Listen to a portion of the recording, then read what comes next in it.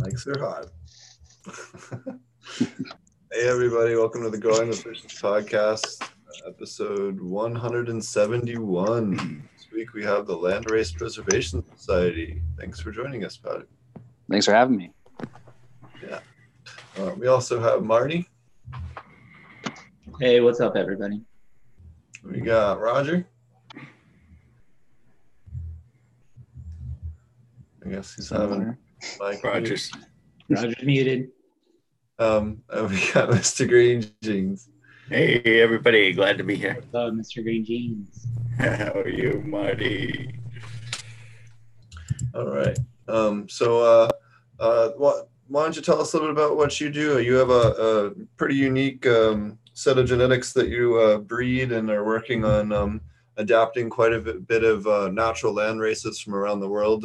It's a really, really cool thing that you're doing, and something that we need to have, especially given the patent wars and the scarcity of some of these genetics. There's some extinctions going on in a lot of the different cultivars because people aren't growing some of these older, longer term growing stuff that people used to grow. There's quite a few smells and tastes that I can remember from high school that certainly I don't remember the last time I tasted them because people have just bred away from them, For sure.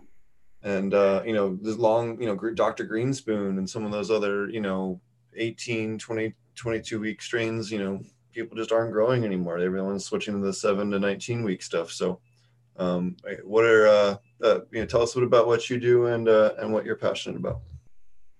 Well, so basically we founded the Landrace Preservation Society to, like you were saying, to preserve and acclimatize as many. We started with our Himalayan cultivars because our area lends really well to acclimatizing them, and they're fairly easy when it comes to land races, like intersex wise, and it's easier to eliminate the negative traits I found in those cultivars, at least up here when you're doing the outdoor selections. I think indoor is pretty much the same the pendulum swings. I'm not a huge fan of working with Southeast Asian genetics for, I'm sure, obvious reasons for anyone who's had experience with any Thai or Vietnamese or Cambodian stuff. What are the issues for those that aren't familiar? So, aside from incredibly long flowering times, you have plants that will, appear to. So, out of a 24-week flowering period, you might get through half of that, and you'll be just sailing through, and then all of a sudden, an entire branch decides to become a male, and so you have half a year basically dedicated to this one particular cultivar that you're working on, and it can be extremely frustrating and disappointing and heartbreaking. When you think you've isolated this, the perfect pheno, and so you go to run it inside, and it's just a complete shit show. And intersex is probably the most difficult factor when you are working with land races that have never been grown either at our latitude or in an indoor environment before. That's got to be 100% the number one issue people face. So I always try to tell people if they're purchasing seeds for a cultivar like that, just be prepared for what comes with the territory, and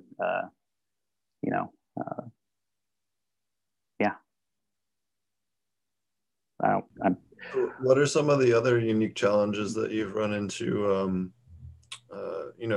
growing landrace cultivars?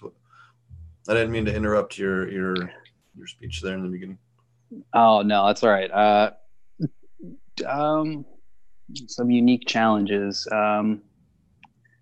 Just being able to work with the amount of the numbers needed to do the selecting that is required to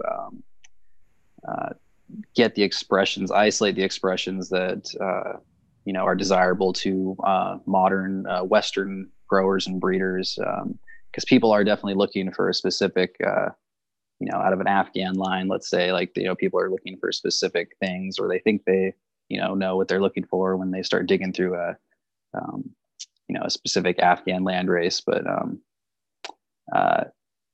so it's just working with the amount of numbers that you need, and most people don't have the space or the plant count or the time to really do the digging they need to find the standout keepers to isolate the traits that they're going after. It's just time and space, really. Time and space and plant count. So laws are also a huge hindrance to this work. There's definitely some unique challenges that this kind of work presents you with when you decide to dive in. So is there any cultivars that you tried to work with and maybe ended up just hitting a dead end or weren't able to work out in terms of land races? Yeah, there have been a few, for sure. I was trying to release our Highland Thai in pure form for probably 5 years. I was trying to get workable enough indoors to where the intersex rate was manageable, at least, and so that it was, I could reduce the flowering time to maybe 5 months. After many failed and frustrated attempts at that, I had to throw in the towel and turn the seeds over to somebody in Hawaii who has the climate and the space and the patience to and the love for especially the love for that particular cultivar to really take it to where it needs to go. Because if part of the difficulty with that work is we were doing it in a greenhouse. So, we were already getting weird expressions from the environment. And then we were doing the indoor selections after we'd kind of, thought we'd smooth things out outdoor in the greenhouse. When we brought it indoors, it was just basically starting from scratch, and it was incredibly frustrating. So we turned that project over to another member of our collective, and he is happily working it right now in Hawaii on the Big Island. And he's listening. He knows who he is, and we are very grateful for his work he's doing with our Southeast Asian lines. So as far as line, no, go ahead. Sorry to interrupt you. I was just going to say, just to clarify a little bit, I feel like it's important to say that the reason that you're, maybe not you, but in general, a lot of times people that are after preserving landrace, it's really a different mindset. And Steve alluded to it a little bit in that, it's not necessarily something you're doing trying to turn a profit, but just preserve the genetics in their pure form. Right. Can you talk about that a little bit? Yeah. So I mean you hit the nail on the head. Like that's definitely, there's not a ton of money to be made in this kind of work. So like you really have to, it's something you have to kind of be a little crazy and passionate about and obsessed with to really, be successful, I think, in preserving some of it, especially some of the more difficult to tame lines. But sure. I inherited a very large seed collection from my father when he passed away, and he's the one who kind of instilled in me the curiosity and the passion I have for this kind of work. And for quite a while, he and I worked hand in hand to he taught me a lot of what I know. And so it's basically it's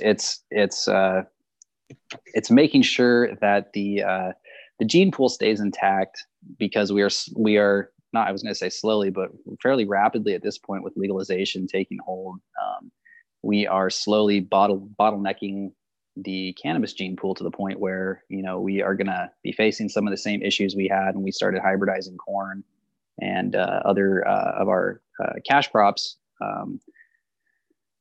I believe there was the corn fiasco in the 1970s, where farmers there was a major effort to if somebody has more knowledge about this, feel free to chime in. But so basically there was a blight affecting corn crops in the United States, and it was decimating these farms. And so what they had to do is come up with a new F1 hybrid of an older seed stock that hadn't been hybridized, and they were able to go back and reinfuse some of these resilient genes from some of these older lines, and create a strain that was able to withstand this blight that was affecting corn crops around the country. And it's that kind of thing that is going to be very difficult to do if all of these genetics disappear. And it'd be impossible, right? In terms of like to replicate what they did, because they went back to non-hybridized seed stock. Right. And if nobody's growing it and nobody's making the seeds, then nobody has it. And really, whether you're talking about the reasons why you want it may be different. Maybe you're like Mr. Green Jeans over here, who loves to breed plants and put them together with specific traits. And how are you going to be able to find the pure genetics that you want to cross with something else to get exactly what you want if they're all crossed with something else already? So even if you're looking at it from a connoisseur standpoint, the value of having those pure genetics is still very high for and I guess in my opinion. No, absolutely. Those chemovar and terpene profiles that are totally not found anymore in most of your modern cannabis that are still found in a lot of those landrace. And that, to me, we don't even know what the medical values are. And there could be something, the next CBD or alcohol bonded cannabinoids or any of some of these other stuff that really can be mined out of these that needs to be studied. Well, yeah. And I think Bam from Coastal Seeds put it well when he said, this is at the 2013 Emerald Cup, I believe. I heard him, he was giving a talk. And in fact, this was at the very beginning of the Open Cannabis Project, and we were all wide-eyed and hopeful about what was to come before all this Phylos shit started. And but he said you can take blue and yellow and make green, but you can't take green and make blue and yellow. And I think that sums it up really well, because once you can do back crossing if you have the original, one of the original parents, and you can do certain things to try to reclaim certain traits that you've lost. But ultimately, unless you have that pure stock that's been preserved and open pollinated, and so you have all the potential expressions that you can keep, you will end up losing the unique traits of that plant that made that plant so valuable, and that were developed over hundreds, if not thousands of years in certain areas by farmers, selecting from a very, very, very large population of plants. So what traits do you look for in landrace plants, maybe for good potential breeding plants, that might be different than what say traditional breeders look for in terms of males and females? Well, I mean, it just depends on what stage of a preservation project we're in. So we cast an extremely wide net at first. So we basically start by eliminating. We start first by just doing an open pollination of everything. And then we collect the seeds from the plants that we can't find any like obvious, undesirable traits in. So no intersex traits, et cetera. Super late finishing times. So if we're trying to do an outdoor acclimatized line,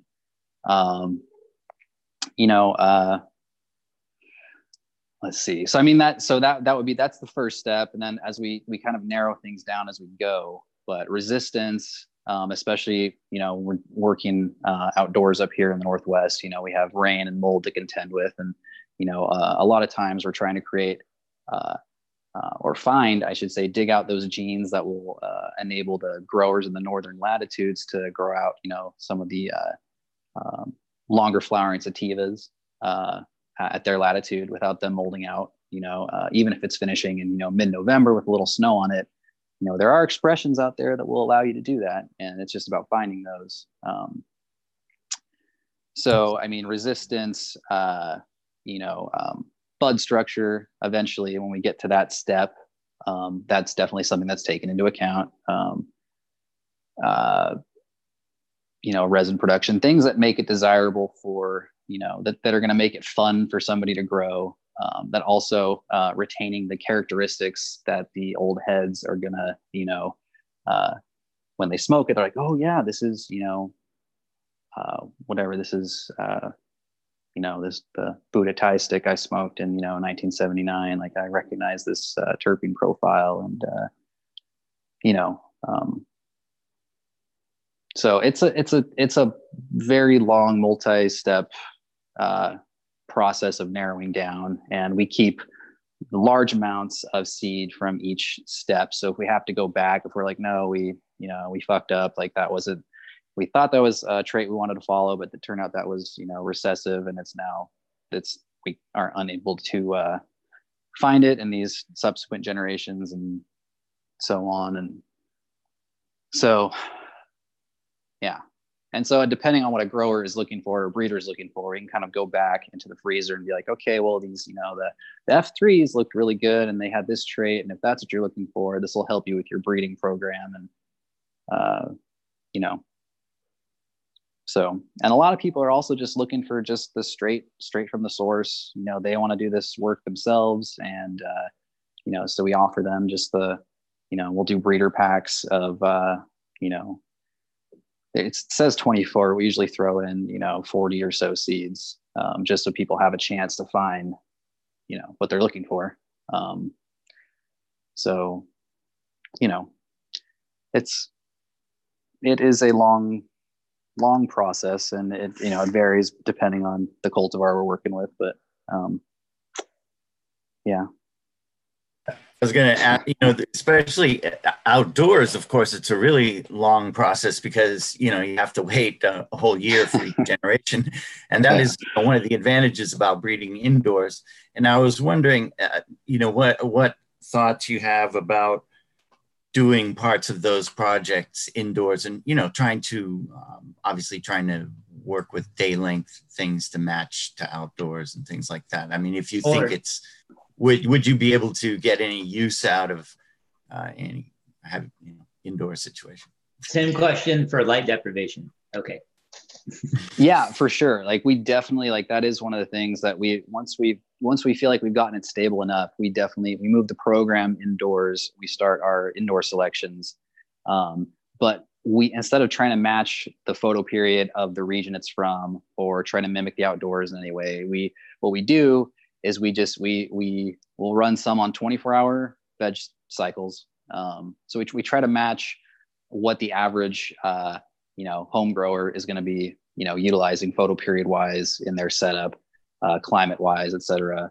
Because ultimately they're going to be the ones who are growing it, and these seeds don't come with special instructions on, I suppose they could, but like ultimately, when people are buying these, they're going to either grow them on 18-hour or, maybe 16-hour, veg, but 16 to 24 hours is generally what we test them at.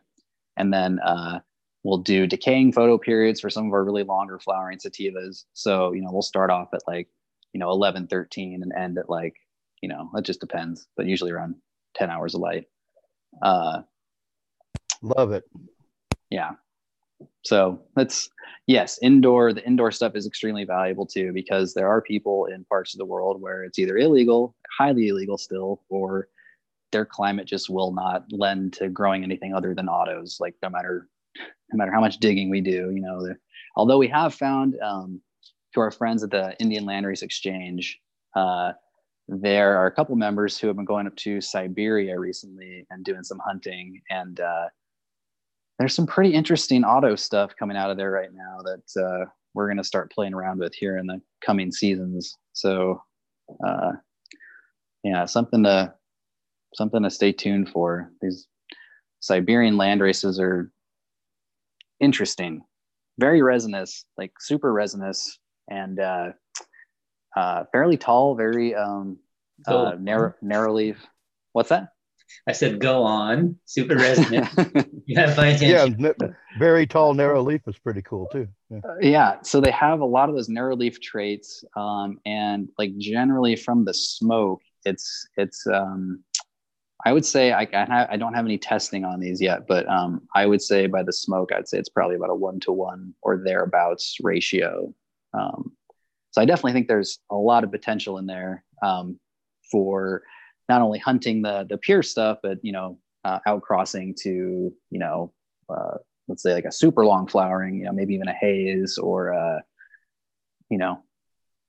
I'm brainstorming a lot of projects right now in this area because I've been ever since finding out about these Siberian lines, and with everything going on in Alaska right now, and there's definitely a need for northern cultivars that can finish in climates like that and still produce well and provide growers, commercial growers, with the resistant plants that they're looking for an environment. And like obviously, outdoors in Alaska is going to be pretty tough sledding. So, yeah, thinking probably most of their stuff's got to be indoors at the moment, and a lot of that, like you're saying, is due to the genetics that are available on the market aren't going to work where they are at, just based on the amount of sunlight that they get and weather patterns. Yeah, exactly. I mean, it's the 24 hours of light or thereabouts, that do make it challenging. I mean, if you're growing photoperiod plants, like you'll definitely grow some gigantic plants during that summer, but unless you have a greenhouse to finish them in, it gets a little tricky. So, there are a lot of Canadian breeders who are doing some really cool stuff with autos right now.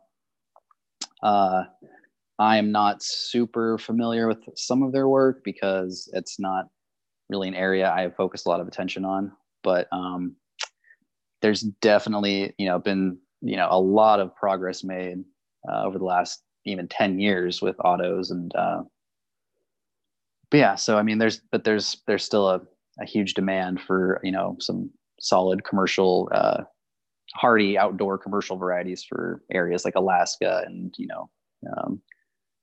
upper Canada. Probably Maine too, I would think, right? Oh, for sure. Yeah, definitely. Yeah, I was just looking at somebody's farm up there today. I can't remember what, they're a DEM pure certified farm up in Maine. I cannot remember what they're called at the moment. Oh, cool. DEM pure. Yeah. Mm-hmm. I don't know. But that's cool. Yeah, I just assume, pretty much anybody, in both of those states have some form of legalization now. So yeah. Maine's totally legal and they didn't ruin their medical program when they did their recreational. They got both. Oh, so they did it right. Yeah, so far.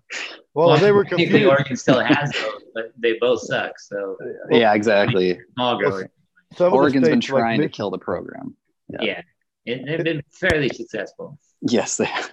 There are 3 dispensaries in the entire state that are still medical only. Yeah, exactly. So, yeah. Told you, Steve. There's only 3. I'm not fucking with you. I've said this before on the podcast. People are like, what, 3? I'm like, no. Yeah, they're doing that in other states too. Yeah. Everybody else is a wreck. Like, everybody. And not like no shade towards them, but there's fucking 3. Yeah. Yeah, I mean, a lot of people were left with pretty much no choice. It's like, yeah, we're doing away with the medical program. So if you want to keep, growing cannabis for a living, you have to do this now. So that's pretty much what they did to everybody in Oregon. You've so got before, to give that money, and you've got to give them money, and you've got to give them money, and exactly them money, and then you can grow. Yep. See, Michigan's kind of keeping it that way too. Michigan's going to be similar to Maine, I think, because we talked about that when we were up there at the conference in March.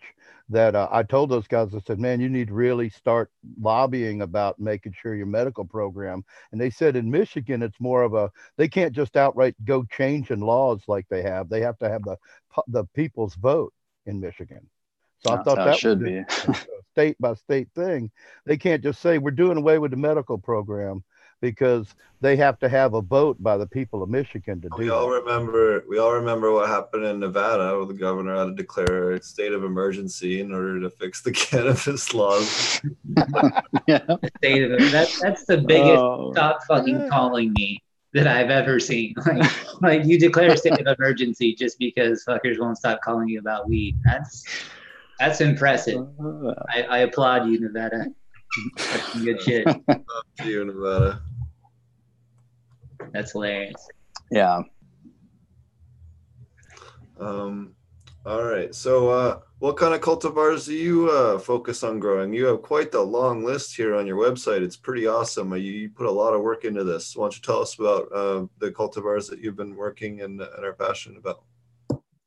Well, right now, I mean, as you can probably tell on the site, like my focus has really been on our North Indian and Pakistani stuff. We are starting kind of a Mediterranean breeding program right now we have some Greek, some Lebanese, Syrian, and some Egyptian stuff that we're playing around with at the moment. So that's something that we just started, but for the last like almost 4 years, it's pretty much been exclusively working with our Central American and North Indian stuff, and as well as our Northern Pakistani lines. So it's probably because they're just so much fun to grow up here in this area, because they just do so well, and it's exciting to kind of see like the expressions that come out at this latitude and in this climate, because the climate's really similar. And I've never seen plants that just would not mold in the climate that I'm actually looking out the window at right now, where it is pouring down rain, and it is, beginning of October. So all my plants here. It's a little rough for the rain. I mean, I don't have anything outdoors. I just moved, so it's not a concern for me. But obviously, here in Southern Oregon, we have just a few growers, and I know a couple of them, and they're all pretty concerned about the amount of rain we're getting right now. Significant concern, I would say. Lots of PM. As a consumer, I would be concerned going to a dispensary here in about, I don't know, 2 to 3 months, probably for some of them. Yeah, Christmas time is going to be sketchy for buying weed at dispensaries up here. Don't buy the pre-rolls. Do not buy the pre-rolls. Do not buy the pre-rolls. I would cut off pre-roll use like November. yeah, that's probably a safe bet.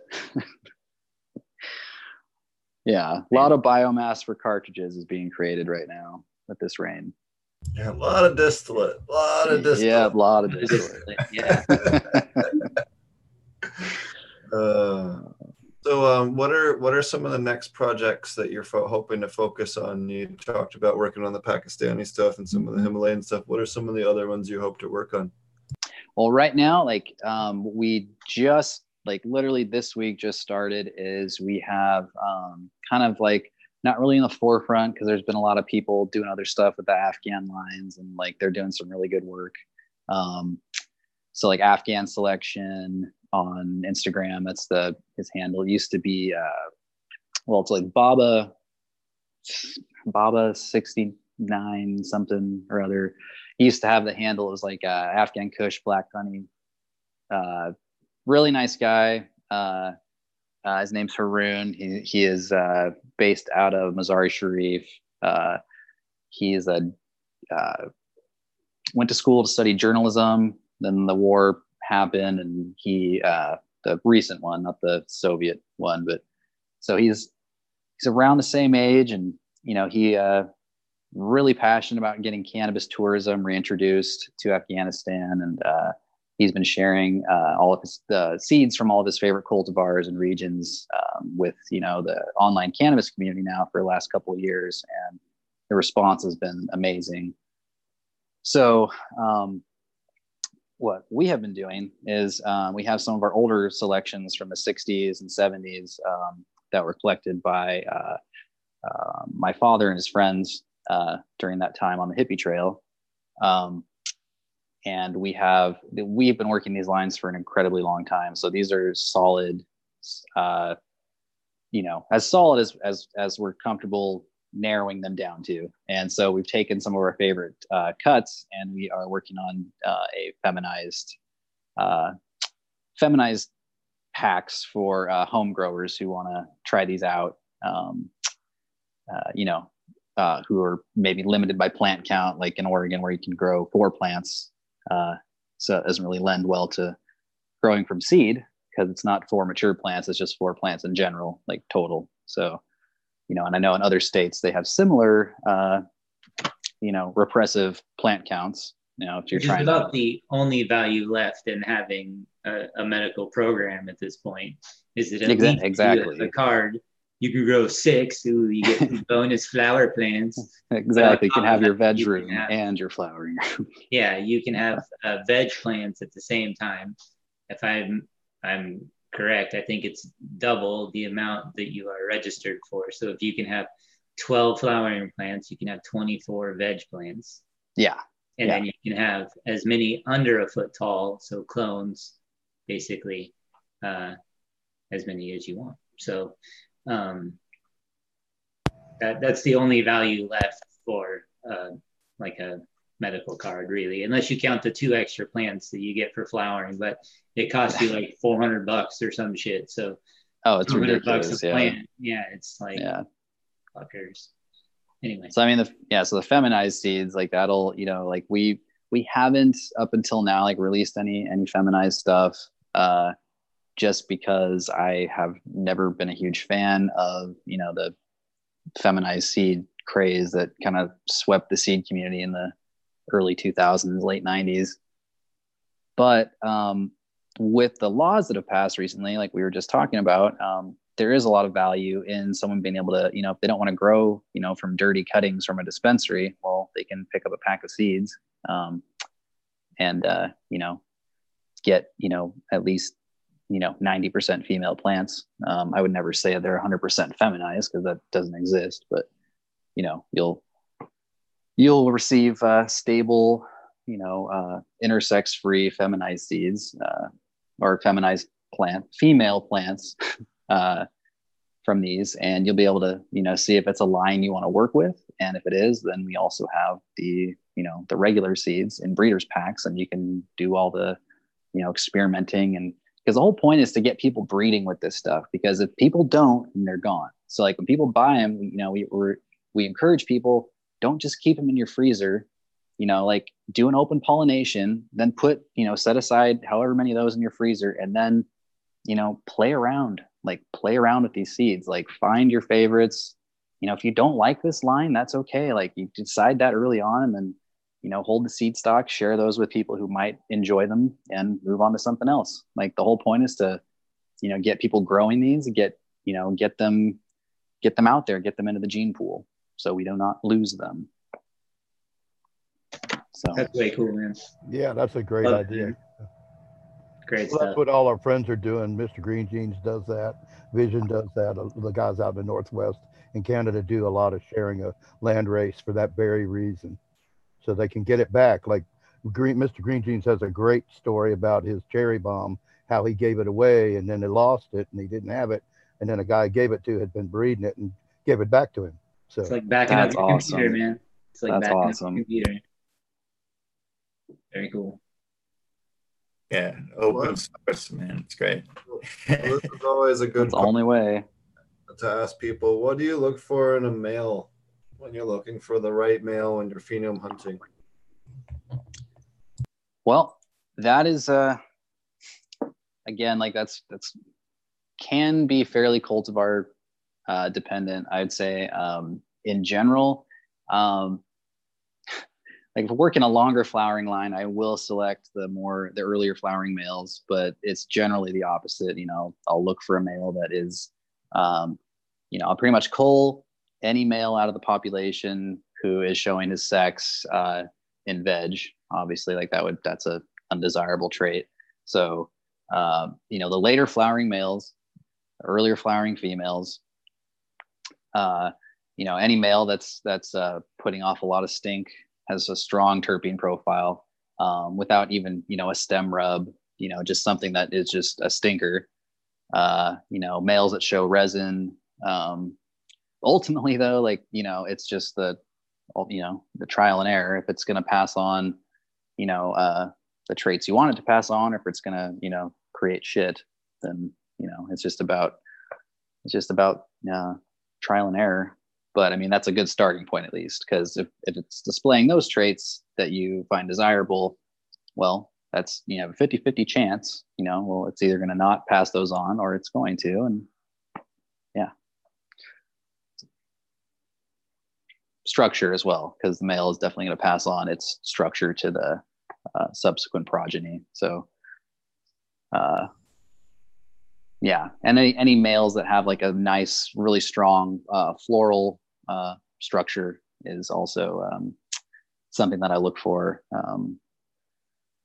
And yeah, that's just, it's about numbers, and you grow out enough seeds, and you'll find like just the craziest looking males that are just, you're like, where did you come from? It's like you're sticking around. Yeah, especially if he passes on those traits, it's like, that's gold. So we have a lot of love that shit, fathers. Man. Yeah. Definitely always include the maverick boy, the male that's like really kind of strange. Yeah. And there are some really, really, really interesting, male, there are definitely a lot of breeders that post a lot of pictures of their males, but like for the most part, it's just, the bud porn you see online. It's just, these, oozing female flowers. But I think it's so much cooler when you see just these, I think AK Bean Brains has some really interesting males in his collection. Yeah. And he's just got some really, really, really cool males. And he, I believe he ships pollen to people who request it from some of these. So he's got the original Alaskan Thunderfuck and some other stuff. And yeah. Nice. Yeah. That's really cool. And I think that they're, like we talked about, breeders wanting some of these different strains to work with, and not really, in some cases, not really realizing what they have until it's gone. I think that in a similar way where, for so long we were chasing just THC, and now we're even getting into, chasing just high percentages of THC as necessarily being quote unquote better, when, you still have a lot of people that have, smoked a lot of weed, even as low as like 8 or 9% THC, that still can be really effective in even if you're just looking to get high. And so I think there'll be some interesting swings back to, like, once we get over this, like chasing like 30% THC strains, that, maybe we'll get back to like, testing the plant's actual effects and how it really works, as opposed to just what its percentages are. Like the character of the high, and rather than just the sheer amount of THC you're being bombarded with. Right. Yeah. So much more important. It's like high THC is really only good for if you were limited budget and you have $20 and the gram or whatever is got less. right. a certain amount of time. Really, Nobody's then it's really all been good. there, right? Like that's fine. And then you can just put a little teeny crumb in there and get really wasted. Yeah, exactly. It's like the old But prohibition era, like, got to stretch this out because that's the only time THC counts at all. I swear to God. The rest of the time, if you have 5 or 6 jars, you're the connoisseur. You're rarely going to choose the strongest one.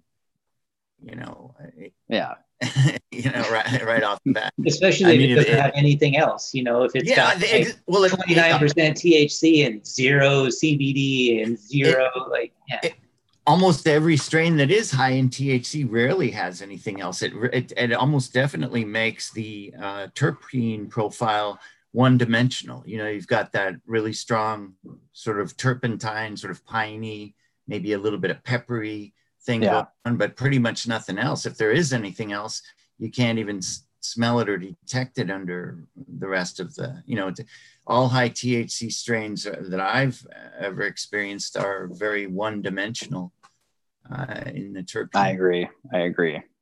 And so I think when people start getting over that, they're going to come knocking on your door to be like, hey, you got any more of them land races over there? Well, I mean, that's exactly why the land races and everything are so valuable. It's because you can combine those traits and stuff like that. And I think going into the future, as cannabis gets to be a lot more available, everybody is eventually has the potential to become a connoisseur.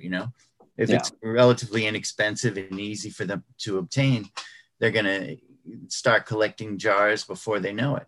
And as soon as that happens, you start really thinking about the different effects. You notice the differences between all the different jars. If you are just going from stash to stash and you're on the limited budget, you don't even really have the opportunity to notice differences between the different effects. You know what I mean?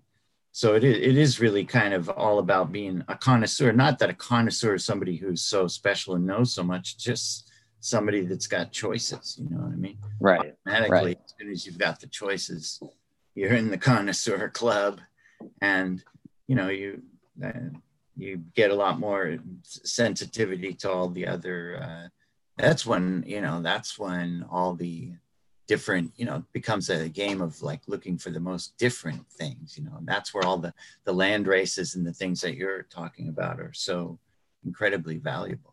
Because I think it's like a lot of times when you talk to casual smokers, we'll say like people that, maybe are spending their $20 on the weekend to smoke, once or whatever, and they keep, which is fine. You can do that. But I find that a lot of those people are like, all we taste the same to me. Yeah. For sure. Doesn't matter. Like, it's whatever. Just give me the $20 worth, and it'll, it's all the same. But there's some, for sure, there's some ones that'll really knock them for a loop. You know what I mean? Yeah. What happens? People get over the whole, hey, weed's cheap now, and then they become connoisseurs as they kind of burn out on the cheap weed. And I've gone through Colorado, California, Jamaica, Canada, and all these other markets, and I've gone through legalization in all of them now and worked with clients in those markets. And that's exactly what happens. In the beginning, everyone's super happy, and you're always going to have 30 to 45% of the market that just wants their bag of weed. Like, they do not care, because they're not educated enough on why they should care. And what's really interesting is that, especially when you start pairing terpene profiles with what customers buy, you can make really easy predictions on what they're going to want to buy and what they're going to like to within 5% error rate. It's kind of stupid, because people really like very specific terpene profiles. They don't realize it, but when you actually look at it from an analytic side, from the other side of the register, it's plain as day. And that's one thing why it's so silly to me to see states where people aren't doing cannabinoid and terpene profile testing, is that you're hurting your sales ability, like legit. Totally. Yeah, for sure.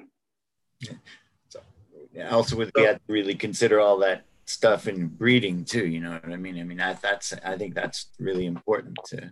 Oh, absolutely.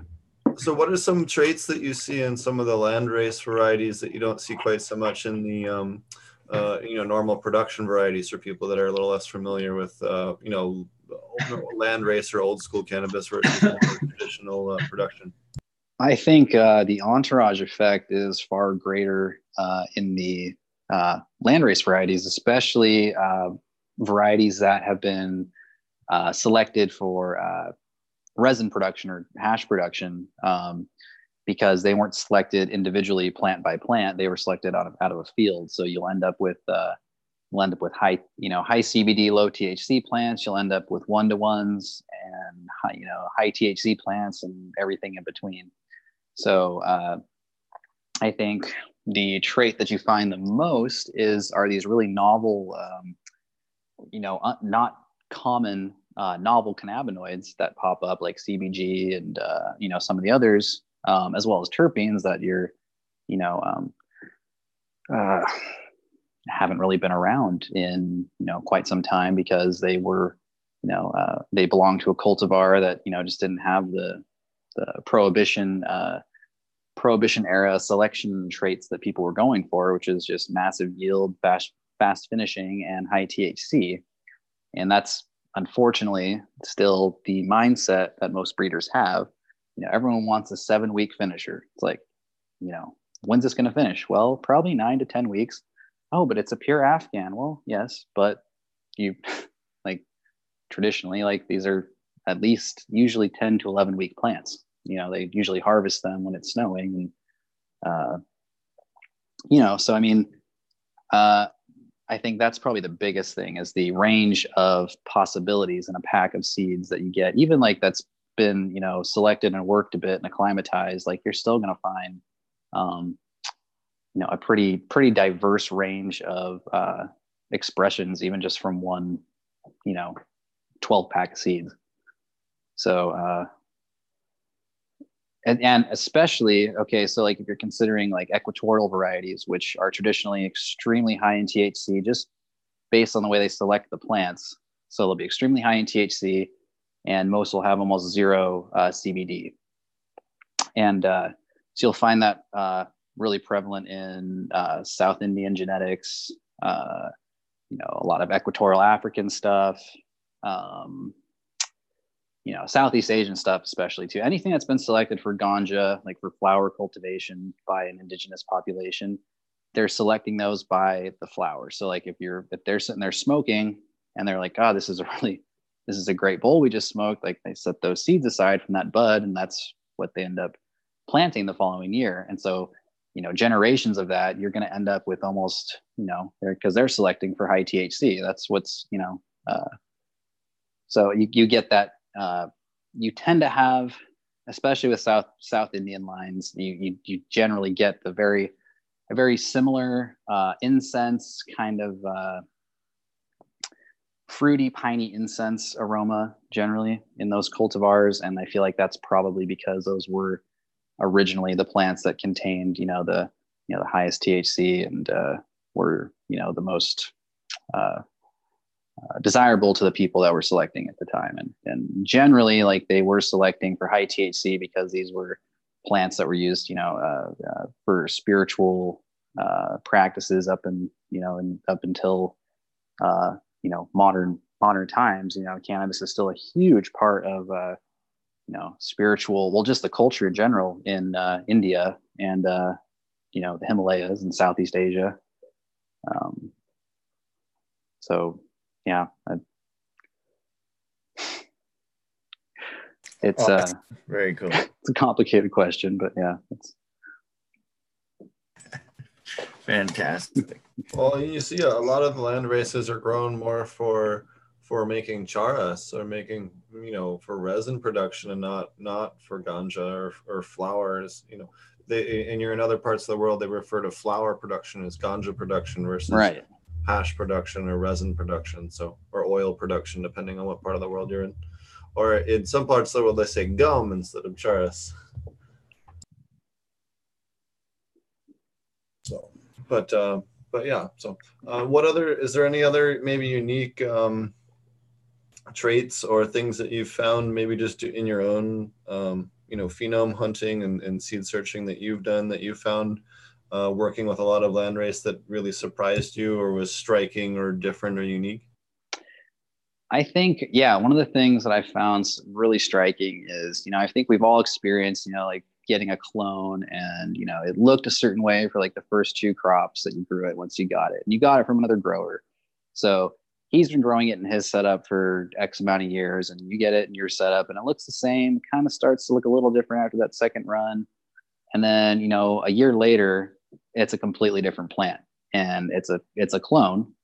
So that I think like most of us have experienced that like adaptability, and then like witnessing, our those genetics kind of the epigenetic expression starting to come out after a bit of time. But with the landrace genetics, what I find so fascinating is how quickly they do this. Like literally, so from seed plant to second generation clone, you will have like 100%, generally speaking, especially with the Pakistani stuff I've run, just incredibly adaptable. The clones will be just completely perfectly adapted to that environment within 2 or 3 runs. So I mean, that's definitely something that I found really fascinating, really kind of makes you think about the environment you're putting your plants in, and the stimuli that they're responding to, and the expressions that come out of that stimuli. And landrace genetics just tend to they really take on the characteristics of their surroundings and the terroir, especially if you're growing them outdoors. So, I mean, because the plants that we grow, like a mile from the beach compared to the plants we grow up in the mountains, like it's night and day. Even though, same latitude, just that simple elevation and the slight climate difference at those elevations, like makes such a huge difference in the terpene expression and the cannabinoid profiles that come out. Yeah.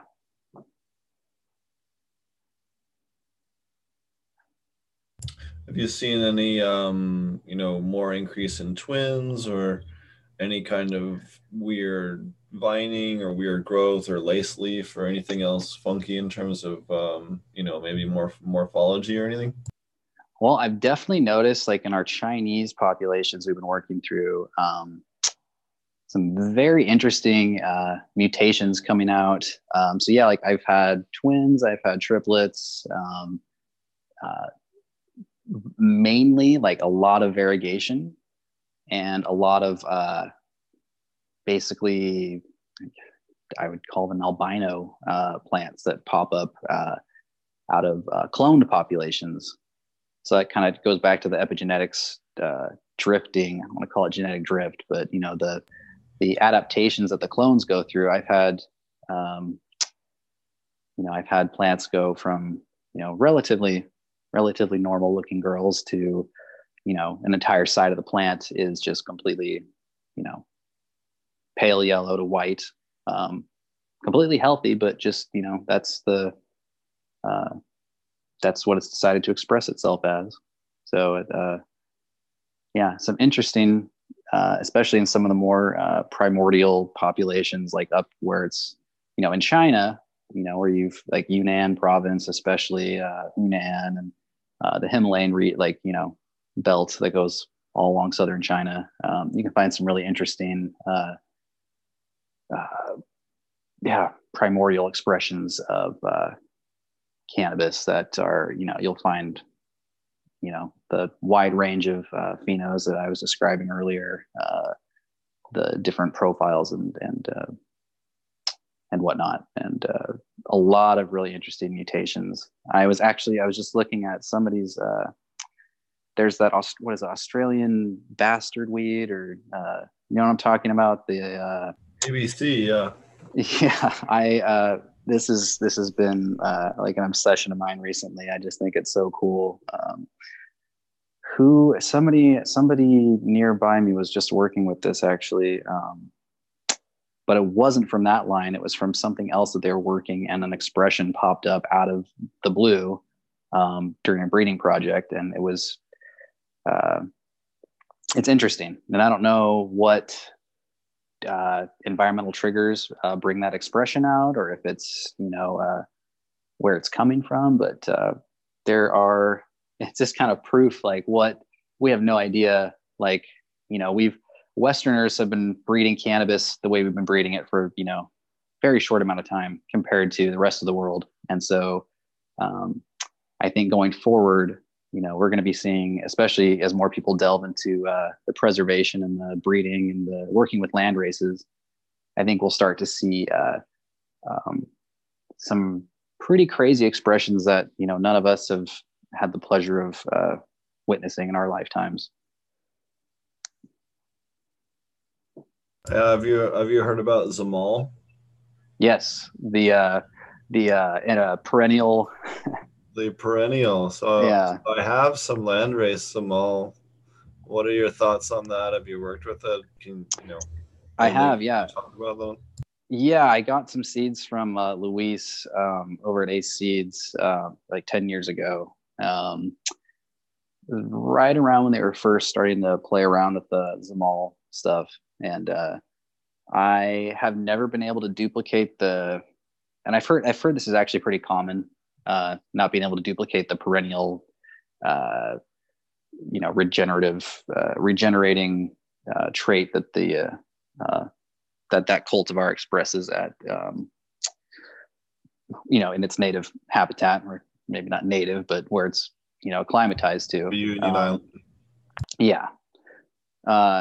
So never had a chance to see it do that, but I've heard like from a couple other breeders who tried growing it out in Central Africa were not able to replicate that either, but they got the seeds from plants that were from La Reunion Island that were expressing that trait. But so I don't know, like it's kind of one of those things. Like I definitely like.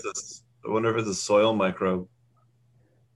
Well, yeah, it's what some people are saying. Like some people are saying it's the volcanic activity and the magnetic field from all the volcanoes on the island, or it's it's the I mean, in my opinion, it's probably just like the way the plants are being farmed there, and the climate lending to rejuvenation happening a couple times a year. You harvest the tops, the plant grows back, grows more tops. And the one thing I had noticed, though, like I did do some regeneration in a couple grows, and I did notice that, as like the farmers say on Reunion, like that after 3 seasons the plant is at its peak, so you'll get the best harvest after your third crop out of that plant. So the plant, in my experience, like that line does tend to, like, after 2 or 3 runs, harvesting, regenerating, and that we did that from clones, not from seed plants. So, but yeah, we did notice an improvement in quality after the second run. So yeah, I've never tried that with any other lines, though, so I don't know if that's specific to that plant, but I've also read Ed Rosenthal saying that about just cannabis in general. So I don't know. I've always found that clones, in my opinion, I found that when I clone a plant, that about the third time I go third run, I get the best results because of the adaptation, like you say, to the environment. Yeah. And that's, I found that to be pretty, for 20 years, I've seen that. If you start cloning, it's that third run on the clone, and it seems to really take to your style of growing in whatever environment it's being, grown in. What do you look for when you're doing your clone selections, like for a mom, like when you're the flower that I like the best. Yeah. Just in general. And I work for a seed bank, so I kind of I keep going through different ones, and I don't clone a lot. I did for a couple years, but I got tired of it, and everybody was doing the landrace thing, so I got some land. So I'm in the middle of starting up doing a little bit of breeding now, which I didn't really care to do before, but after a while you just get sick of hearing about how everybody is doing this cool stuff and you're not. So but yeah. I choose clones by whatever, like if I grow 3 or 4 different cultivars, or strains, hybrids or whatever I like the best is the ones I keep. The whatever I like the way the plant looks. That's about it. Yeah. I'm not a big breeder, so that's the limit of mine is what I've cloned. Yeah.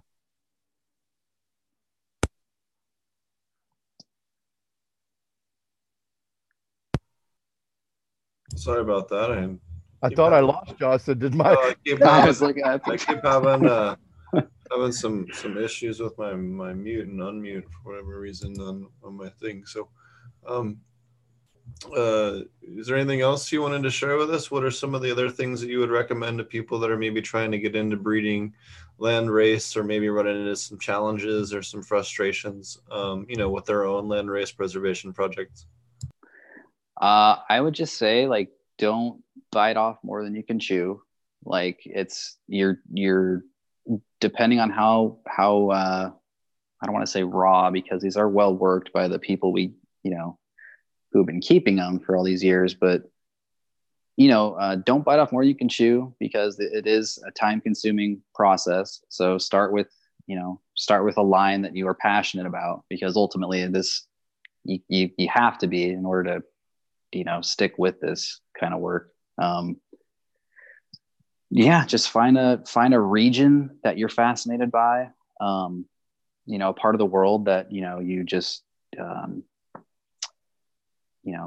that captures your imagination, and a culture that you find just because for me, I studied anthropology, and it's so like it's the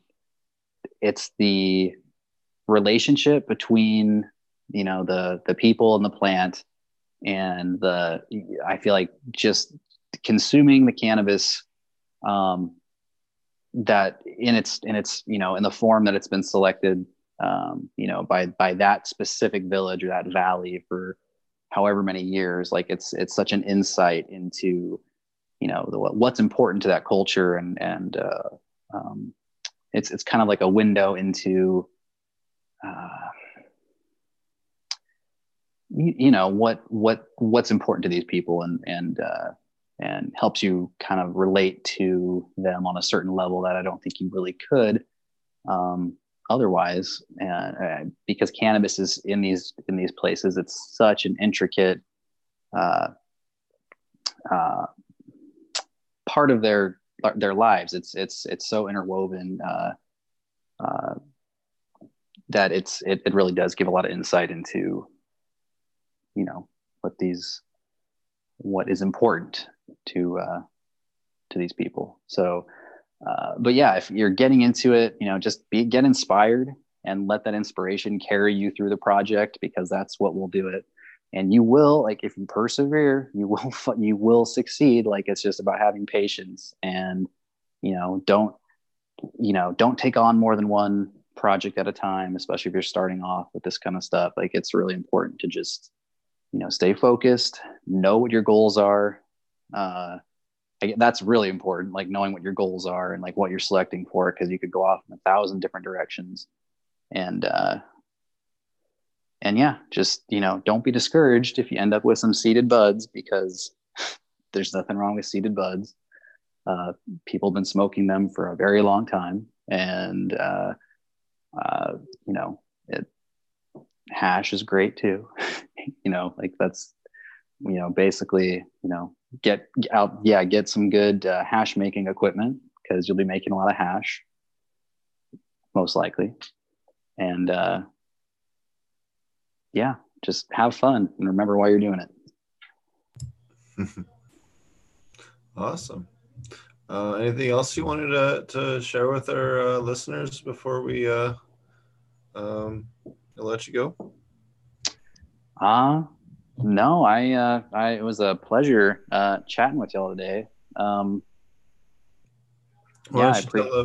don't you tell everybody how to find you, your website, your Instagram, and all that stuff, and we'll make sure that's in the description as well.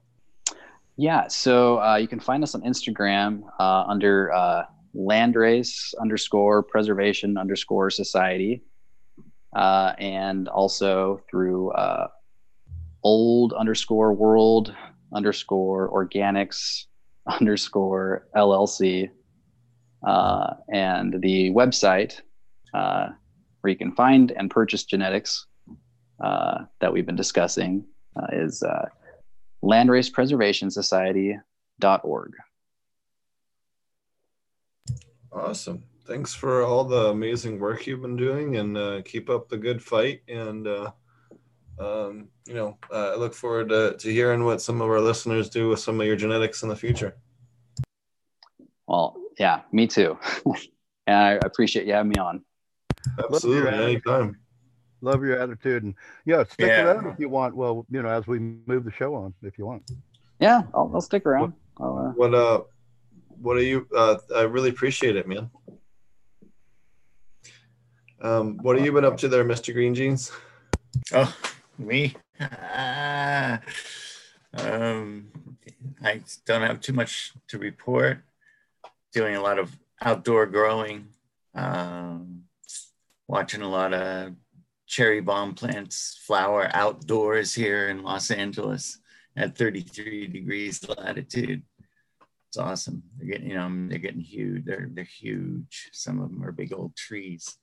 So, yeah, it's pretty exciting. Not much else. Not much to report. That was a fantastic talk, by the way, Patrick. Really great. Excellent guest we had tonight, huh? I just wanted to add one thing I thought of while you were talking about was and I think you were kind of alluding to this a little bit, Patrick, was that, actually new stuff does seem to kind of appear out of nowhere in terms of smells and tastes, terpenes. It isn't exactly true that, I've experienced that a number of times. I've seen it happen a whole bunch of times, in my experience, that something brand new pops out that, as far as I could tell, wasn't really, there in either of one of the lines that it came from. It was not particularly in the areas of smells, like terpenes and things like that. I've definitely seen brand new smells come out, and this is many, many times. So the idea that variability, that we're in danger of losing variability, I'm not sure about that. I think that there has been a lot of carelessly bred stuff, and maybe, a lot of stuff related too much stuff, Well, we've even seen that with aquaponics as well, where aquaponics seems to activate whole other terpenes that are just not found in soil. Again, that's exactly right. And it could be something like this, it could be, genetic drift or whatever we used to call it back in the day. We actually got an email this week from the show last week, or a comment, I believe. I don't remember where it was from, because we have so many different places we upload the show now. I don't know where the comment was from, but it was from somewhere that said, hey, we should do a show just on flavor. And I think that'd be really cool to do, just a show on how to increase flavor and things that we've found and things that, other guests have brought up over the 3 years or for however long that we've been doing this podcast. Yeah. Cultivation methods. It's really amazing. One thing I've noticed recently, since I've really been seriously running out of space and setting plants outdoors, we're literally just into the backyard, to finish flowering, is, how much the quality of the sunlight is so much better than any of the indoor lights. I haven't really used LEDs, and I'm sure they maybe are a lot closer to the sunlight. But when you put plants out, and you're not doing anything different, other than, do you know what I mean? It's exactly in the same container. The only difference is you're setting it outside and giving it sunlight. And after 1 week, the difference in the terpene profile is pretty obvious. When you smell that plant, and you know what I mean? It's definitely. Oh yeah, for sure. So just that alone, which probably I assume is just ultraviolet light, although it might be also cooler temperatures at nighttime than they're getting indoors, that might help as well. But it's probably mostly the quality of the sunlight, I think. Yeah, and just the adaptations in general they have to go under or go through to be in those conditions. After about 10 days, it's pretty striking the difference you'll see and be able to smell. For sure. Yeah. So and I remember people would a lot of people believe that indoor grown cannabis was better than outdoor. Indo is better than outdoor. Totally not. No. There's no comparison. The only reason we have indoor is out of necessity. I feel like we'd have a lot more northern latitude varieties for growers if prohibition had never been an issue. We'd have all kinds of cultivars. If we've been doing all this breeding for the last 40 years, but with 50 years with large populations of plants, because I think that's something you were touching on. I don't think it's careless breeding. I'm sure in some cases that's definitely the case, but I feel like a lot of it is just people were working with what they had with the space they had, and it's if a lot of people I'm sure you guys can all remember the days and it was like everyone, you got to keep it under 99 or 99 or under, because otherwise you're pushing the limit there to that 5-year mandatory minimum. Technically, and I just had to have this conversation with someone in Oklahoma, is that if you are so Congress passed a bill in 2014, and what that bill does is that protects cannabis producers only if you abide by state law. Are you exempt from federal law? If you do not abide by state law, those federal laws apply.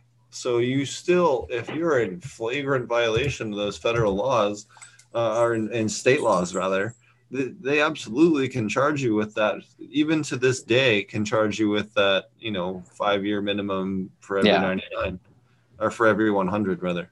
I had to explain that explicitly to someone who refused to listen to putting a fence up to stay compliant. It was completely idiotic, but it's just one of those, hey man, you do it by the book or you don't do it. Like if you're gonna do it for legal business, like stop fucking around.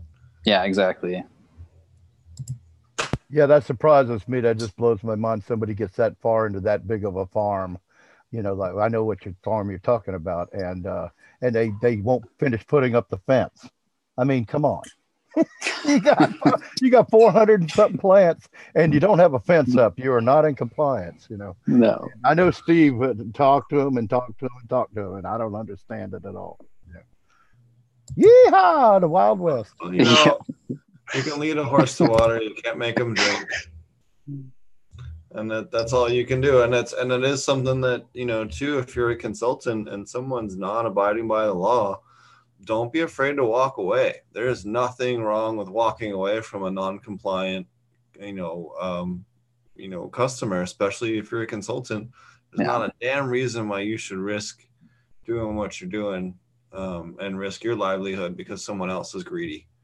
There's no reason for that whatsoever. Because like Steve would told us all, the whole point of it is that if as a consultant you're liable to be, and if you're on that property and that grow, but if you're in the grow, right, I mean you're pretty much if you're on site, absolutely you're liable. You're liable. So that's why you can walk away if it's not, because you don't want to ruin your life and your license or your ability to be a consultant, because you never know how the law takes you. If you get arrested, you may be banned from doing that. You never know. So. Yep. So that's why you gotta be careful. So.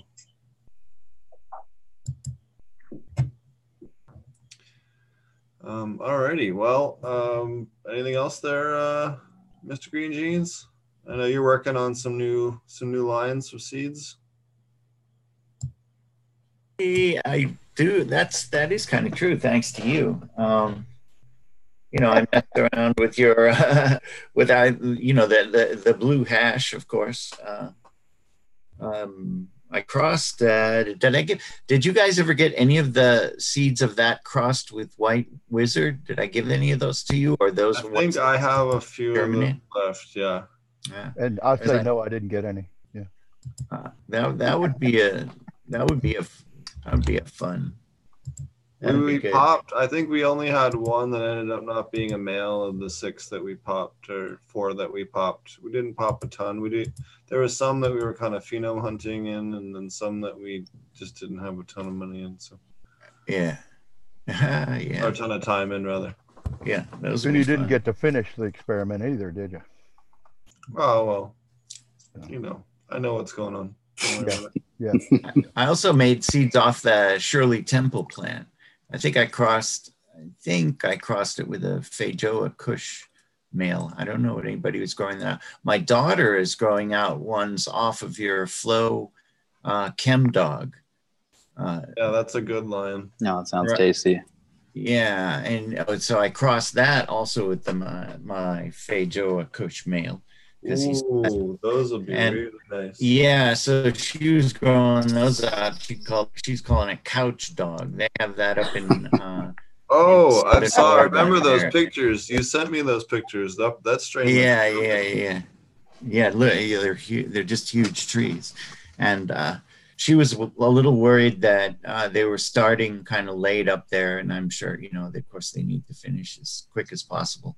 But I knew they were that both sides finished fast. Both sides a little bit, sometimes stuff doesn't start flowering right away, but will still catch up and finish faster than something else, of course. Yeah. You guys are laughing. Yeah. But anyway, I both sides, both the Flow Chem Dog and the Feijoa Kush are like that. So I was able to tell her, yeah, well, when they get going, they'll start finishing up fast. And last she communicated, she was like, yeah, you're right. They're finishing really quick. So I guess they're working out okay in Southern Oregon, but it's always pretty chancy, taking seeds and genetics and growing them outdoors. Just, it's indoor grown, indoor bred, and stuff like that. It's a gamble. And the thing is that I think one reason why my stuff has been successful outdoors. I mean, I bred cherry bomb like 13 generations indoors, probably, or 14, before I started giving it out in the early 2000s. And I think the reason is that I've always used like a 16/8 veg cycle. I've never used a longer day length. And so that I'm fairly certain translates better towards outdoor growing. Because if you think about it, there really isn't any place in the continental US that has a day longer than 16 something, is there? You got to go up to Alaska. Yeah, there's almost none. I mean, no, actually, the longest in the lower 48. We had this discussion. We had an argument before. I believe it was 14 and a half hours in the lower 48 was the longest. Right, it isn't even that long. That's why I've done 1410. But yeah. By the way, I wanted to say this. I'm sorry to interrupt you, Mr. Green. It's just real quick to Patrick. When you were talking about photo periods, though, nobody on this panel ever probably veges more than 16 hours of light, and we're more worried about the dark period. It happens. Some commercial stuff we're doing 18, but I would never do more than 20. Yeah. And it blows my mind that people do 24 hours of light on anything. In fact, we've talked about this on the show on both equatorial stuff, genetics I've gotten from Jamaica, and CBD cultivars. When I run them on 24 hours of light, they'll throw nanners. Like straight up in veg, they'll throw nanners. But if you switch the same cultivars to 16 or 18 hours and give them a nighttime, they stop throwing nanners, and they won't harm on you anymore. I've seen that. People think plants don't grow at night. I mean, they absolutely do. You know what I mean? They grow like crazy. Well, the root zone is more active at night. That's there's hormones that are produced at night. there's hormones that are solely produced when Yep. the plant's sleeping, the same as a Yep. human. We have hormones and enzymes and proteins that are only made while we're resting, and plants are no different. In fact, they're even more reliant on it because their microbial interaction changes dramatically, and like in their internal microbiome, those ratios change quite a bit from nighttime to daytime. That's what you can even measure that if you actually check when you do a Brix test, if you check the pH of the sap from nighttime to daytime, there's even a small amount of change. You see this quite a bit even in large aquaponic systems. If you check the pH from nighttime to daytime, it'll be as much as 0.4 different, 0.2 to 0.4 different because of the microbial interactions, just because of the stuff, consuming different minerals from daytime to nighttime and different amounts of oxygen and CO2 and everything else in the water. And something that we've shared too is I learned this from UK growers who are all love sativas. Okay, they don't really. I don't know why, but I guess it's the high THC. But I was taught years ago, about a decade ago, to you when I do a haze or a sativa, to grow it at 12-12 after you get the seedling started and you want to put it in veg, and you do a 12-12 all the way through, and it extremely retards the finishing time. So you can get something done in the 8 to 10 weeks or so instead of 12 to 16. Well, it was interesting. I was recently at a talk and they were showing how they had quite a wide variety of different cultivars, and almost all of them stopped between day 30 and 40 of growth of flower in terms of vertical growth, which I thought was real interesting. Well, not, bud development, but in terms of, internodal spacing. I thought that was really interesting. That had, pretty radical difference in genetics, and having that same kind of stopping period. And I'm sure there are some sativas for sure that don't follow that rule, but it was really interesting to see that kind of uniformity in production strains. Well, it helps instead of stretching all at once for 2 weeks after inducing flower, it's constantly just adapting and stretching and becomes uniform. I think that's what it is. Yeah.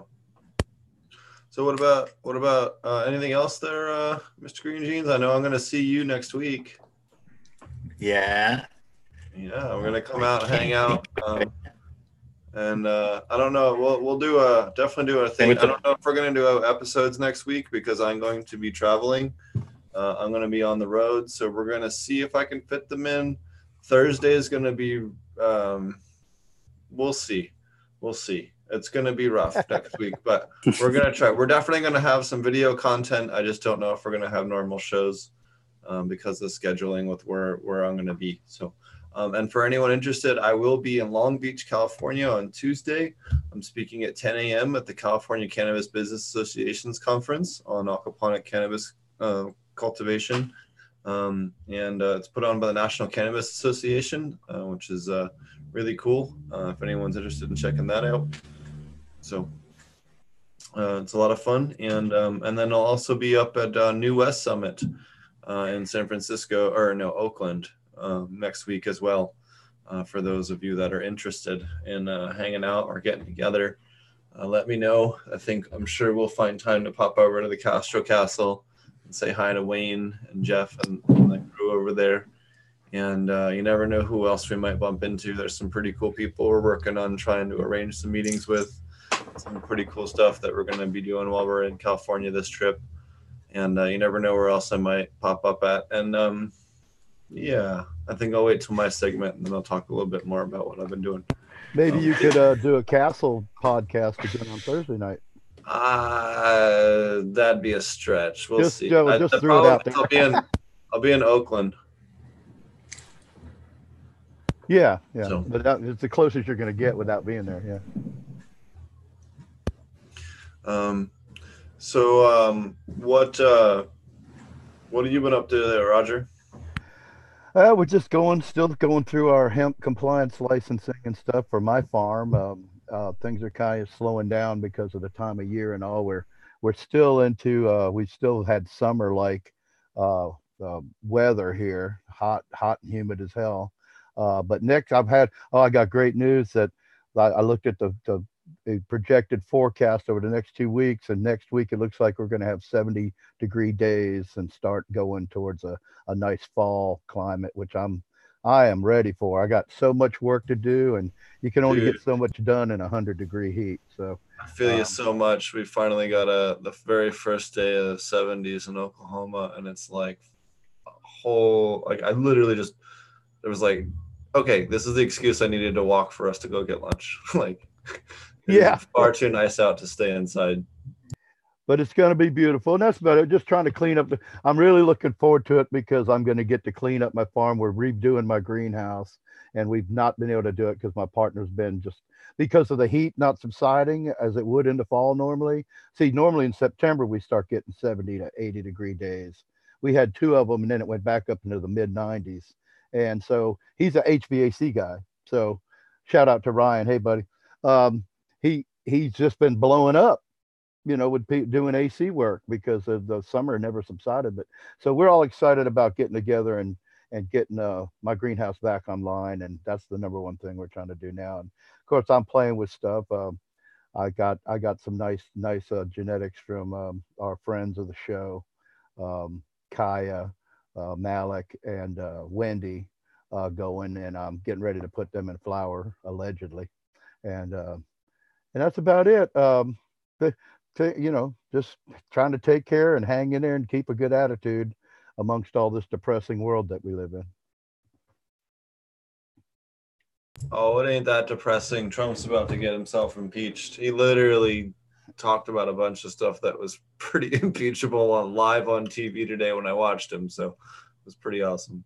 Oh, okay, you watched? There's a little bit of hope in the world. So, but go ahead. Oh, nothing. I was just saying. Oh, you watched him, and yeah. Well, no, it popped up on my phone that there was a live thing, and I was like, you know what? I could get a good giggle on him because he's. Anyways, I don't want to get into too much in politics. Yeah, let's not because I don't think it's started on that. I think that the vast majority of our listeners do not think of Trump favorably, and we'll leave it at that. But anyway, everything's going pretty good here. The estranged wife has been coming home a little bit more, and I think she's finally, chilling out a little bit. So we're having a lot more harmony here than the last 2.5 years or so. And this is it's 2.5. You were talking about how long the show was. I was thinking about it the other night, and I joined the show about 2.5 years ago. We're almost at 2.5 years. I've been doing it with you guys. Well, Marty and I have been doing it to over a year before that. Yeah. For that. I'm going to talk a little bit about what I've been doing. I can't get into all the details I would like to get into yet because I have to wait on the press release to go out. But we're going to be doing a big ass project in Africa. One of the bigger projects going on in Africa. There'll be a press release at some point in the next very short while with a bunch more details. But that's what's been keeping me busy and what I've been doing and why I've been zipping all over to all kinds of cool places and hanging out with all kinds of cool people that are going to help us along the way. So that's what I've been doing and why I've been very quiet for a minute. Got pulled into this bigger project with some of the great people we've been working with. And it's kind of snowballed into something that is far bigger than I could have ever imagined. And it's really cool. So we're going to get a chance to talk about that here in a few weeks, but we'll be doing some filming over there. And once that happens, once I transition over to there, I think we're just going to do live on Thursdays and then do a recorded show on Tuesdays and then get some of the guys. There's a whole list of guests that we've not been able to get because we've been able to, having to do evening shows or weird time zones or like Jorge Cervantes. Him and I have played tag more times than I can count trying to get him on the show. But he's in Spain and a handful of other breeders are in Spain that I'd love to get on. Arjan is in Netherlands. It's a bitch to get him on the show. So there's a couple of other, European people, African people, and other people we'll be working with that we'll be able to do some recorded episodes and stuff on weird timelines and just, more personal interviews. And I think that'll be really cool. Later on, towards the end of the year, beginning of next year, whenever this all, whenever the move date comes, which is going to come sooner than later. So that's what I've been up to. So we're looking at a couple of different countries in Southern Africa that we have different assets in already. And that's what I've been doing. So it's going to be a lot of fun and far bigger than anything I've worked on yet. So I'm super stoked on that.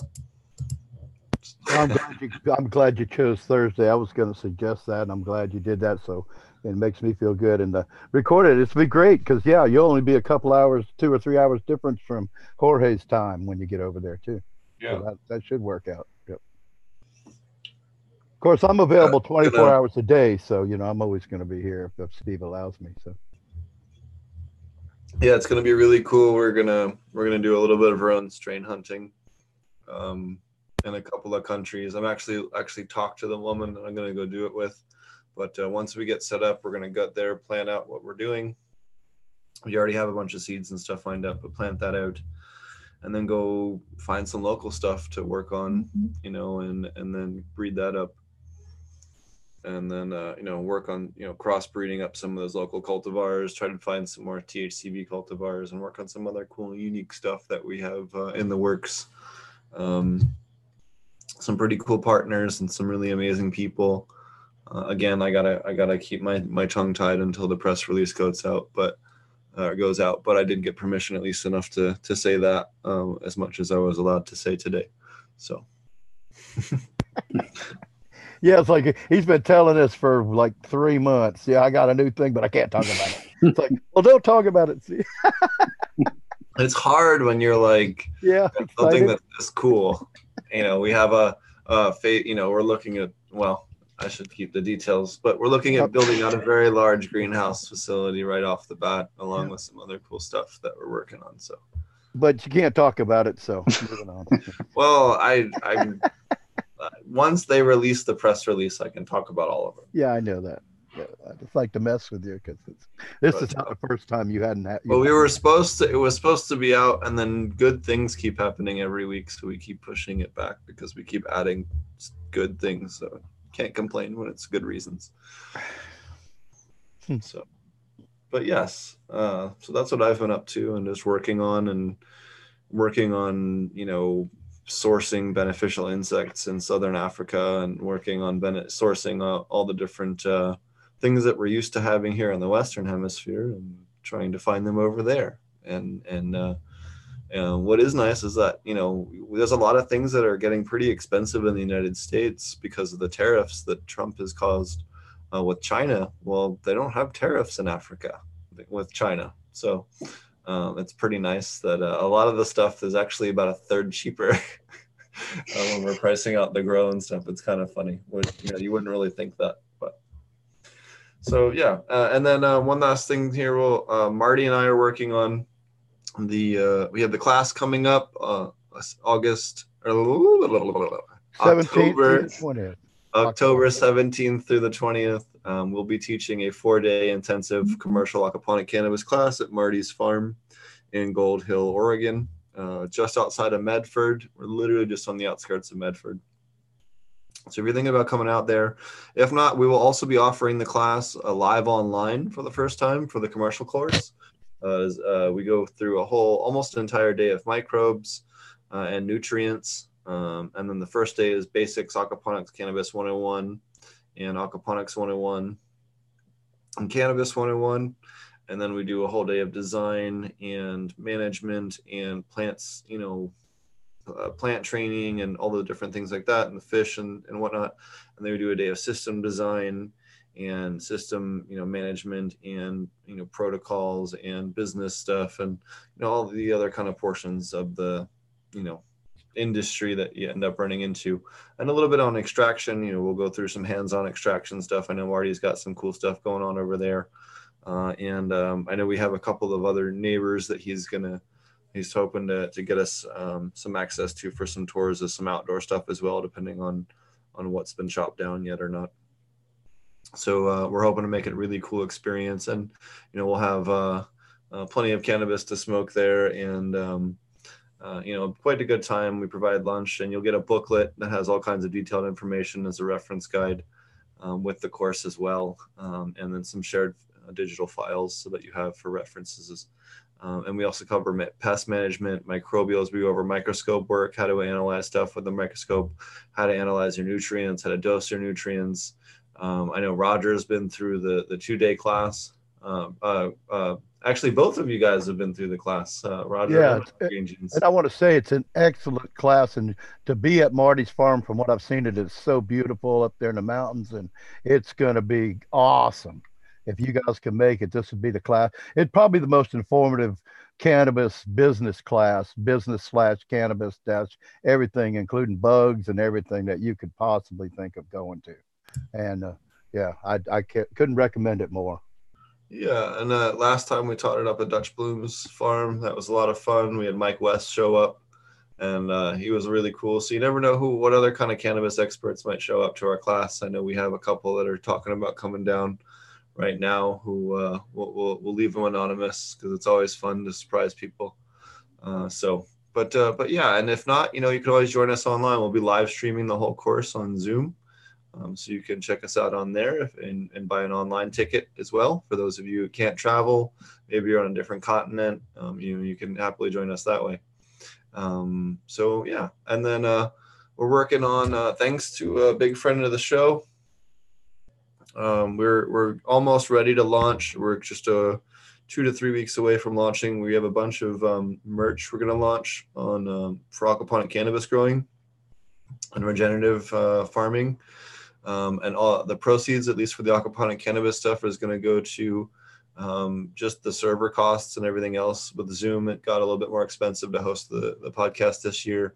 We also pay to host this, course on video and audio to re-upload it everywhere so that it's, available on iTunes and everywhere else. So we're just going to use it for that. More than happy to be fully transparent about all of that. We'll make sure that it gets published up on the website quarterly or twice a year or something like that, so that you guys have a transparent way of knowing what's going on with the funds from that. I'm not looking to profit off of it in any way. It'd just be nice if the podcast could pay for itself a little bit.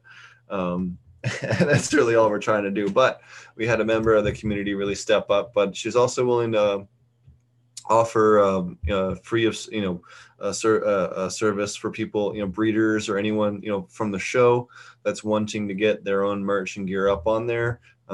She can get it up on there, and there's no upfront cost in terms of investment per shirt. You get your designs, you do it all for yourself, and we'll be able to facilitate that for breeders and friends of the show that are looking to get some representation for their brand and their seeds and all that stuff, that maybe just don't have money for that, to have merch. A lot of us are on shoestring budgets, and she's going to help people out quite a bit. And once the store's up live, we'll get her on the show too to talk about it. So it'll be really cool. And we're happy to help and happy to have someone that's part of our community that's trying to help us out as well. And we're very grateful and grateful to be able to help other people at the same time. That will be cool. That's awesome. Oh yeah. So, all right. Well, I think we'll wrap up the show on that note. Why don't you tell everybody how to find you there, Pat, before we let you go? Yeah. You can find us on Instagram at landrace_preservation_society, and landracepreservationsociety.org is the site where you can come and check out our genetics and purchase them. Awesome. Now, there's a lot of people looking for Landrace out there that listen to the show that are super stoked to find out about you. What about you, Roger? You can find me, Roger Latewood, at Instagram, Facebook, which I really love seeing a lot more people posting some stuff on Facebook, even though it's the evil Facebook. It's easier for me to communicate being legally blind. And of course, I run the forums at ilovegrowingmarijuana.com, and you're welcome to come there and share your information. Possibly if you've got a special category that we would need to open, I even offer that to people. Like I would love to have a breeder category if I could get some breeders to sign up and start putting their stuff. Now we have a seed bank, so I don't think that the company would want to allow sales of it, but I think we could have a breeders like a discussion category if people wanted to do that. We've had a lot of breeders on the show, and they've all been great. So, and thanks again, Patrick. You were fantastic tonight. I love your sense of humor and all too. Nice to hear people take things real seriously, but have a sense of humor and laugh at things too. So. Yeah, sorry if I cut you off there. I didn't mean to. Did you cut me off? No, I think I cut off Patrick a little bit there at the end. Didn't mean to. I'm sorry. All right. What about you, Mr. Green Jeans? Yep. I'm at greenjeansgarden.com. Email me. Or I have an Instagram account too. I think it's Mr. Green Jeans Garden. Yeah, I think so. Yeah. Thanks, you guys. It was a great show, Patrick. Yeah, thanks for being here. Thanks for having me, guys. This was fun. We also need to give a shout out for Marty, who's probably gone to bed. AP Meds at well, no, it's right. I almost gave his email, but AP Meds at Patreon or at Instagram, and then I'm not sure what is he. Well, he's part of the Aquaponics Cannabis Growers Group on Facebook, so that's probably the best way to catch Marty. Yep, that's also, you can find us. We have over 5,000 growers that grow with aquaponic cannabis over on Facebook, called Aquaponic Cannabis Facebook Growers Group. And you can find out, I forgot to mention the class. The website is apmjclass.com. And there's also a link to it in the description as well. And I think that's going to do it for this week. You can find out any of the video episodes on Potent Ponics YouTube channel, or many other. I think there's 3 other places we have the video uploaded to now. WeedTube and GrowTube, or whatever the hell the other one is, and then your favorite sound podcast app, SoundCloud, iTunes, Google Podcasts, all the different places, and appreciate it. Appreciate everyone's support. I will see you at the California Cannabis Business Association's conference next week. I do not think we're going to have any shows next week. We will have live content on the YouTube channel. I just don't think we're going to have time to do regular shows. We will try our best. If we do have a show, it will be from a cool place. There's some cool stuff we're going to be doing next week. I just need to see if I have the capability and the permission to do live casts and where I will be during normal podcast hours. So we will see about that. No promises. If not, we'll be back again a week from now, and we'll see you guys then. Cheers.